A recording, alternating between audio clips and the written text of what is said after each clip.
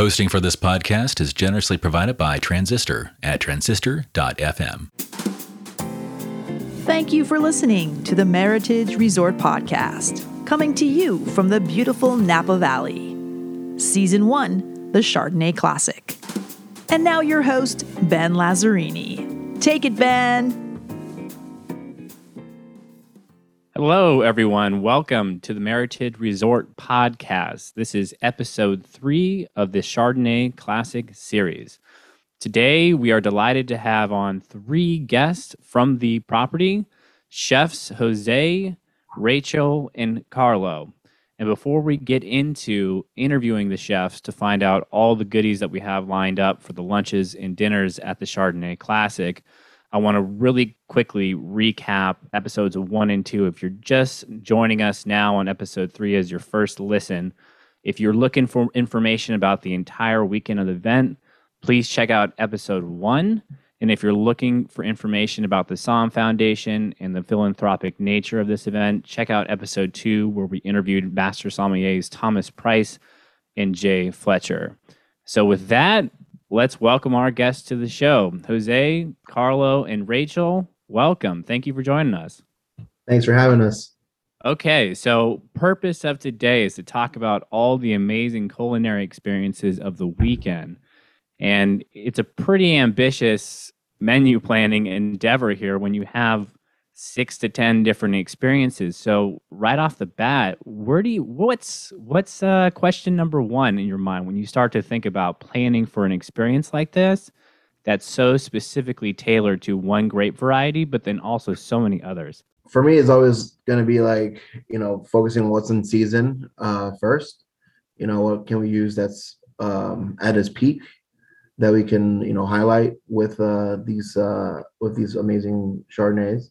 The second thing is, not try to be, just be creative and come up with, as many ideas and dishes as we can, and then kind of like see how we can narrow it down. Okay. Carlo, anything to add to that? For me, it's just to piggyback off of what Chef said, of course, seasonality is important. For me, it's everything, dancing in one note. So wine and the food kind of have to coincide for me. And, start off with something simple and then expand from that idea. When we're talking about Chardonnay, are there certain things that are just off the idea board as far as pairings are concerned because of that flavor profile of that grape? I mean, does that limit you, or is it a grape where anything can work? No, not everything can work. But there's a way you can manipulate it to work, I think. When you just kind of add like the salt, fat, acid, sweet, and all that stuff, that kind of works well. And then you kind of enhance it a little bit more depending on the wine that we're going to be pairing it with, whether it's a little bit more buttery with, it has a lot of ml. We're going to add a little bit more of the creaminess, less acid on the dish, versus those newer Chardonnays that are, very acidic and a lot lighter. Then you can kind of play with a lot of like high acid ideas and kind of pair it with that, Yeah, that's a great point, because when you think about it, again, we've been saying it on the podcast, I think every episode, but Chardonnay really is a chameleon-esque grape. You can have something that's bracing and linear like Chablis, and then you can have something that's more ripe and fruit forward with, like you said, malolactic fermentation, which gives it that buttery component, which is a completely different textural and structural experience. I mean, it just completely opens things up for you all. So in addition to the Chardonnays, of course, every lunch and dinner that we're going to have is going to include red wines from these producers, and on occasion, sparkling wines as well. So what changes when we start talking about thinking of red wine food pairings and sparkling food pairings? For me, it's where it's grown. If it's coming like from the coast, you're going to have that almost like lighter, because kind of in color and lighter and like body, so you can kind of pair with that. You kind of have a region of where to go with the menu, or you can go with like, you can still add fish, you can still do certain like light proteins to go with like a lighter Pinot, where versus like you're going with like a Russian River where it's going to be a little bit full body, or more or Napa Pinot where it's borderlining a cab sometimes. You can kind of like see how heavy you can go with the dish.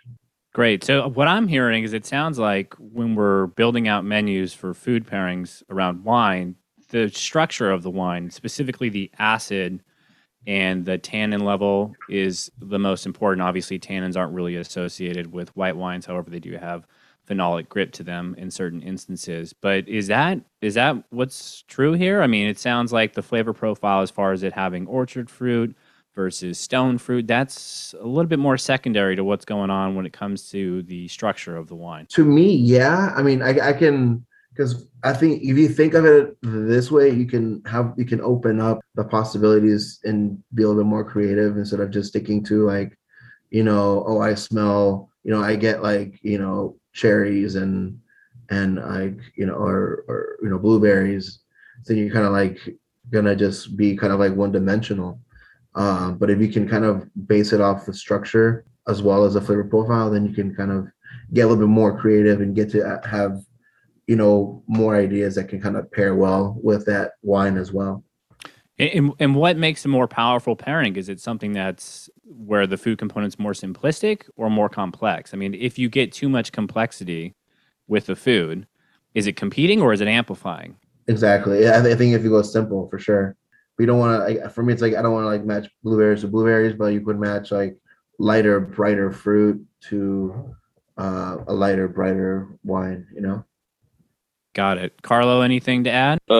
Yeah, just when you go into reds, it kind of changes your palate, because acidity makes your mouth water, and the tannins kind of grip that wine and makes it stay there. So you kind of have to play with what can cut that, what can enhance that, what balances that and gives it that full one note. And yeah, just the dish and the wine speak to each other. Well, hopefully you all get to do some trial and error on all these pairings that you're making in the kitchen well in advance, multiple times as we lead into this event. So talking about sourcing all the unique ingredients, Rachel, I understand that there's a garden at the Meritage Resort that's being utilized. Right now in the garden, we've got a lot of green garlic, leeks, spring vegetables. So we've got a lot of Swiss chard. And as we get more into the summer, we'll start using more tomatoes and peppers and summer vegetables in the restaurant at dinner. Great. So it does sound like some of those veggies are in fact going to be used at these menus though throughout the lunches and dinners, which is really awesome to have that farm to table experience. I'm assuming that the intensity of those vegetables and herbs are obviously much more pronounced than if they were coming from a place that was further away. Absolutely. I mean, I was just up there yesterday. We had these amazing sugar snaps that are finally coming in. They were flowering about a few days ago. And then when I was up there today, some of the sugar snaps, there's beautiful purple sugar snaps. They're about almost like 2 inches long now. And then I just grabbed one and it was just so sweet. It was just like, it was such an amazing flavor on it, super clean, which to me, it was like something I would pair very well with a Chardonnay is in there for sure.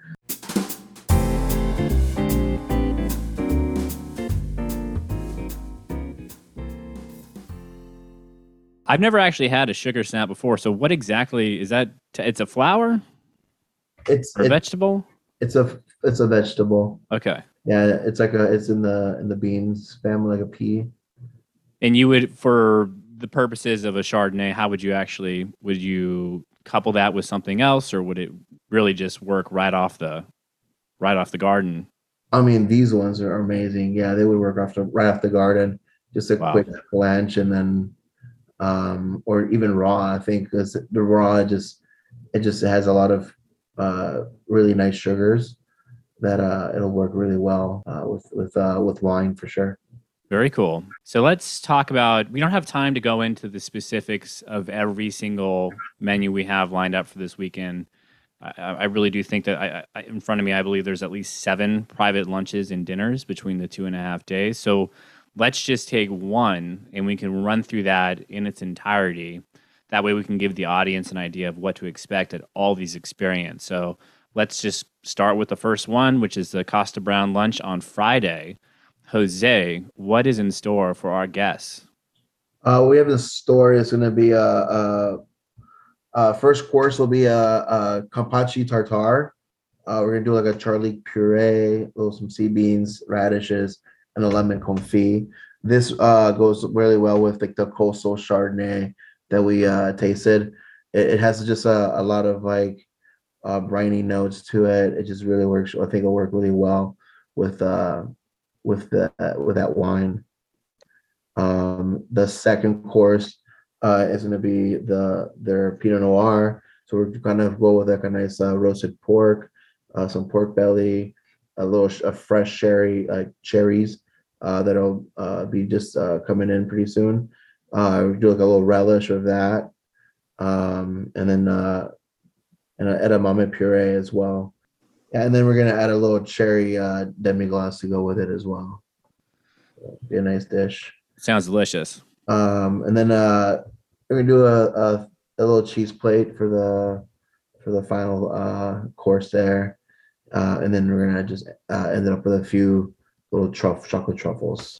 Absolutely scrumptious. Cannot wait. Jose and I were reminiscing about the first Chardonnay Classic last year, and I was complimenting him on how much of an impact or impression the meals left. One of them in particular was a dinner with Chateau Montelena, and talking about contrast. That's a wine that is known for having really good acid and being lively on the palate, and you paired it with this truffle risotto that had this Parmesan mousse that was, honestly, it was probably the best risotto I've ever had in my entire life. So that was a brilliant, brilliant pairing. I can't wait to try the food this year. I'm sure it's going to be as good. Yeah, awesome. Yeah, it should be good. It'll be delicious. We're excited to do it and excited to we have a good team in place. So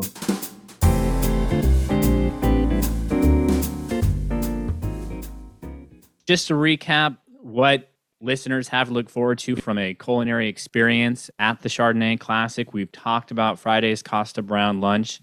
Friday night, there are 2 dinner options. You can choose from Treasury Wine Estate's portfolio dinner or a Phelps dinner talking about Sonoma Coast. It's been a topic so far in this episode. Phelps is going to be featuring wines from their Freestone site, which is on the Sonoma Coast. So again, those are going to be very bright, lively wines. Saturday, we're going to kick things off with a Jan's Mimosa Bar. Then we're going to go into a Catena lunch that's also coinciding with a Vase Felix and Jan's lunch. So Catena is from Argentina. You're going to be able to taste Chardonnay, of course, but they're also going to have some really cool Malbec for you to try, which is what is predominantly grown in Argentina. And the Vase Felix lunch and Jan's lunch is going to be focused on wines coming out of Australia. Then Saturday night, we have Lingua Franca, an esteemed producer of Oregon Chardonnay and Pinot Noir that's owned by a master sommelier, Larry Stone. He's actually going to be there to walk everybody through the wines. And we're also finalizing the last dinner. I can't announce it just yet, but we'll be able to update you as we progress throughout this podcast series. And on Sunday, we have a chef's brunch lined up before we go into the classics of the New World. All right, let's transition into our grand tasting overview. That was so much fun talking to the chefs. I mean, everybody who's listening has so much to look forward to when we're talking about the culinary experiences. And it's going to be throughout the entire weekend, right? Lunches, dinners, light bites. And at the grand tasting, we're in fact also going to have some culinary goodies for you to enjoy. So it takes place on Saturday at 2:30 to 4:30. It's called Grand Tasting aptly. We're going to have 30 plus producers there who are all going to be featuring about 2 to 5 wines each. So when you total it up, there's going to be well over 100 wines for you to enjoy.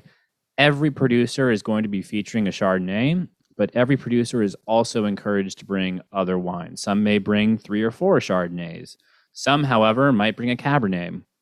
Last year, Antinori, who was being represented by Antica, which is their Atlas Peak property, also brought some incredible wines from Italy. So it's not going to be just necessarily limited to, Chardonnay from that producer's own estate. In the instance of Antinori, you're also going to be able to try some examples from their entire portfolio. So we have a few like that. So it's going to be wines that encompass the entire world over, really. And it's going to be things outside of Chardonnay. So expect a lot of fun new wines to try, things you probably have never seen before. And you're going to be able to interact with the brand producer ambassadors and ask them all the questions you may have. And it's going to be a really unique opportunity to taste that spectrum that we've been talking about in these podcasts, in that it's such a vast spectrum for Chardonnay when you think about its acid profile and when you think about its fruit profile. And the idea behind the grand tasting is that with 30 producers there coming from all over the world, you're really going to be able to have a experience where you can hone in on the things that you particularly like and converse with the producers and learn what's driving that, right? Like, why does that wine taste so fresh? Why is it so complex? Why does it have so much minerality? So it's going to be a really incredible experience for you to really hone in on your palate and your preference on that, gigantic spectrum of what Chardonnay can taste like. And in addition to the wines, we're going to have live music and we're going to have a charcuterie plate with cheese. So there will be plenty for you to savor outside of the incredible wines. And as far as the ticketing goes, all of this is included for the price of $150. So you get the wines, you get the music, you get the beautiful ambiance of the expansive Vista Colina lawn, and it's all yours for 2 hours for the price of $150. So if you're interested in buying a ticket to the grand tasting, you can visit the Chardonnay Classic website, which is chardonnayclassic.com, or you can search for Chardonnay Classic on the Ticket Sauce ticketing platform. Also new this year, we are super excited to announce a partnership with Festival Napa Valley to offer everybody a 3-pass grand tasting ticket. So you're going to have access to 3 different grand tastings that are all taking place from May to November. So the first one, it's going to give you access to, of course, the Chardonnay Classic grand tasting in May. But then you'll also have access to the Festival Napa Valley Taste of Napa, which is happening on July 16th. So you'll be able to get into their grand tasting, and that's going to be focused more on just Napa Valley wines. And then lastly, you'll have access to the Cabernet Classic grand tasting, which is going to take place the first weekend in November. So all of that's being offered to you at a $100 discount if you buy that Napa Valley grand tasting trio ticket. It's the normal value would be $450, but when you buy all 3 of them, you can purchase it for $350. So you'll get $100 savings. You'll have 3 fantastic grand tasting experiences to look forward to throughout the entire year. And you're going to be able to try hundreds and hundreds of wines between these 3 events. So be sure to check that out for those of you who like to frequent Napa Valley. It is an incredible opportunity to really dive into some amazing wines throughout the course of the year. You can visit the chardonnayclassic.com, or you can go to Ticket Sauce and search for the Chardonnay Classic. If you have any questions regarding the podcast or the event, you can send those in at podcast@meritageresort.com.